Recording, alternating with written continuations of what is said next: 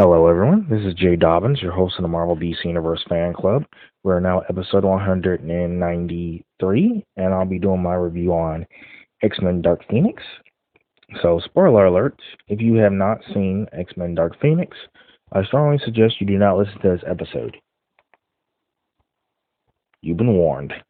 So, the movie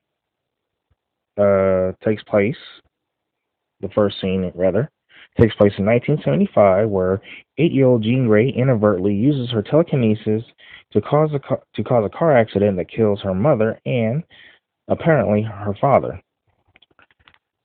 Shortly afterwards, Professor Charles Xavier takes her to the Xavier School for the Gifted Youngsters, where he mentally blocks the accident from her memories and helps her hone her psychic abilities. In 1992, 9 years after the worldwide devastation caused by Enceladus Nur, the X-Men respond to a distress signal from the space shuttle Endeavour, which is critically damaged by a solar flare-like energy. While the X-Men save all the astronauts, Jean is stranded and is struck by the energy which she absorbs into her body to save the X-Men's aircraft from destruction. Jean survives the event, and her psychic powers are greatly amplified as a result. At the time, the mental block placed by Xavier is destroyed. At the same time, the mental block placed by Xavier is destroyed, and she accidentally attacks the mutants celebrating at Xavier School after a mental breakdown. She later travels to her childhood hometown of Red Hook, New York, after discovering that her father is still alive. The X-Men attempt to take Jean home, but injures Peter Maximoff and accidentally kills Raven Mystique rather, and several police officers before flying away. So Jean travels to the mutant refuge camp of Genosha to seek assistance from Eric Lyncher, also known as Magneto, in controlling her powers, but is turned away by Eric after she engages in combat with U.S. military forces tasked with her arrest. Jean meets Volk, the leader of the shape-shifting alien race known as the Dabari, who explains to her that she has been possessed by a force of cosmic power which wiped out the Dabari home planet years ago. The power had consumed all those it came across until it encountered Jean.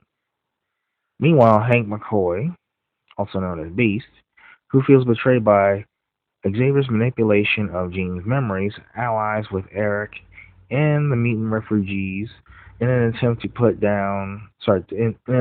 Jean down in New York City. Upon learning of Eric's plan to kill Jean, the X-Men confront him and his faction in New York City. During the fight, most of the mutants end up being disabled. As they battle, Eric manages to infiltrate the building in front of and confront Jean, but he is overpowered by her amplified abilities, and he is knocked out by her attack. Xavier then enters the building with Scott Summers, also known as Cyclops.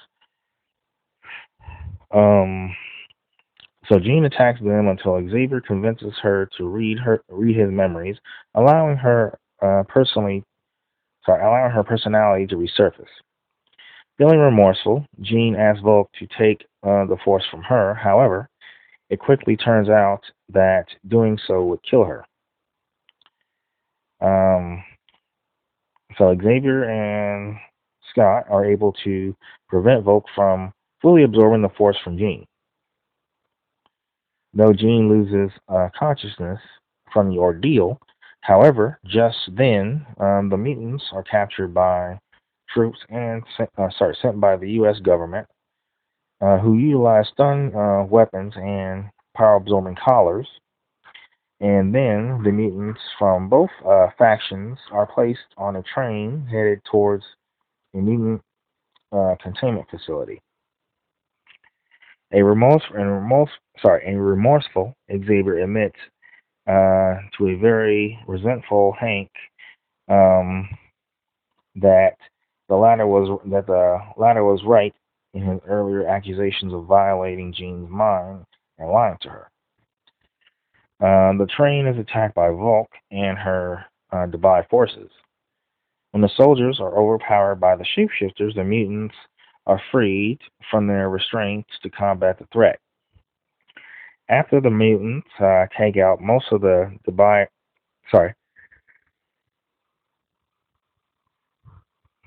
attackers, sorry, I had the yarn.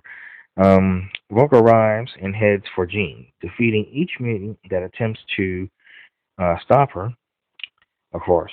But meanwhile, Xavier confers with Jean within his mind, allowing Jean's personality to gain control of of the force within her.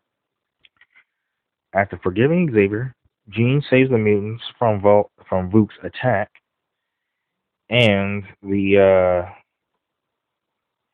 ensuring train wreck before proceeding to easily vaporize the remaining Debari aliens. I don't know why I'm saying Dubai, but Debari aliens, not Dubai, but Debari aliens when they attack her. So Vuk once again attempts to drain Jean of the force, but Jean takes Vuk into outer space and retakes the power that the Debari had stolen earlier. Then kills Vuk.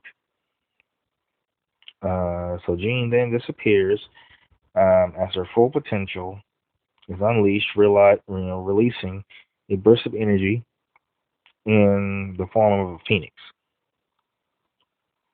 So in the aftermath of the incident, the Xavier School is renamed Jean Grey School for Gifted Youngsters, and Hank becomes their new dean, with Xavier having retired after decades of after fighting for mutant rights.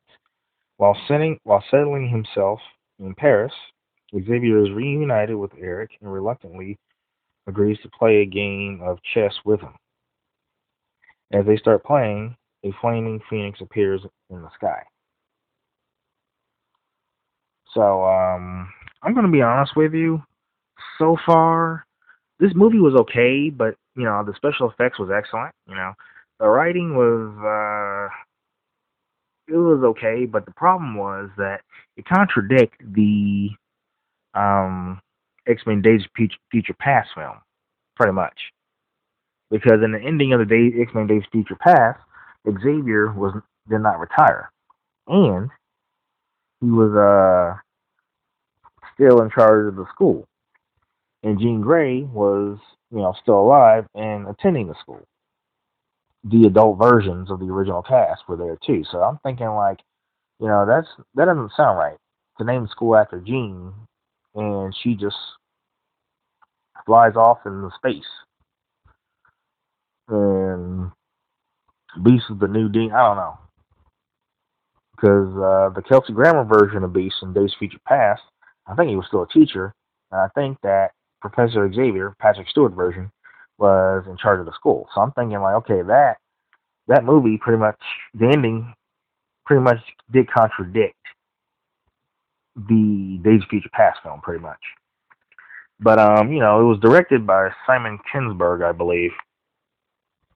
So yeah, Kinberg. But yeah, I mean, he did his best, but honestly, the film tanked pretty bad. Last I checked, the production budget was $200 million, and it made $500 million worldwide, which I guess is okay. But they were, a lot of people weren't expecting it to, a lot of people had low expectations of the film. A lot of people didn't think that the film was gonna, even make 100 million. But it made 509. It made $509.6 million worldwide. So 500 and $509.6 million is not bad. I mean, at least they got that production budget money back. Because it was 200 million. But I don't know. It's like they wanted the film to fail, and Simon Kinberg did admit that the film's failure was on him. So but what can you do? I mean, like I said, it's the last film. It's the last Marvel film from Fox anyway. So, but I might buy that on iTunes. Maybe, I'm not really sure. Maybe. But honestly, if I had to choose between X-Men Last Stand and X-Men Dark Phoenix, I'd rather watch X-Men Dark Phoenix. Because, X-Men Last Stand was trash. So, but the writing was okay. I think they could have done more with it.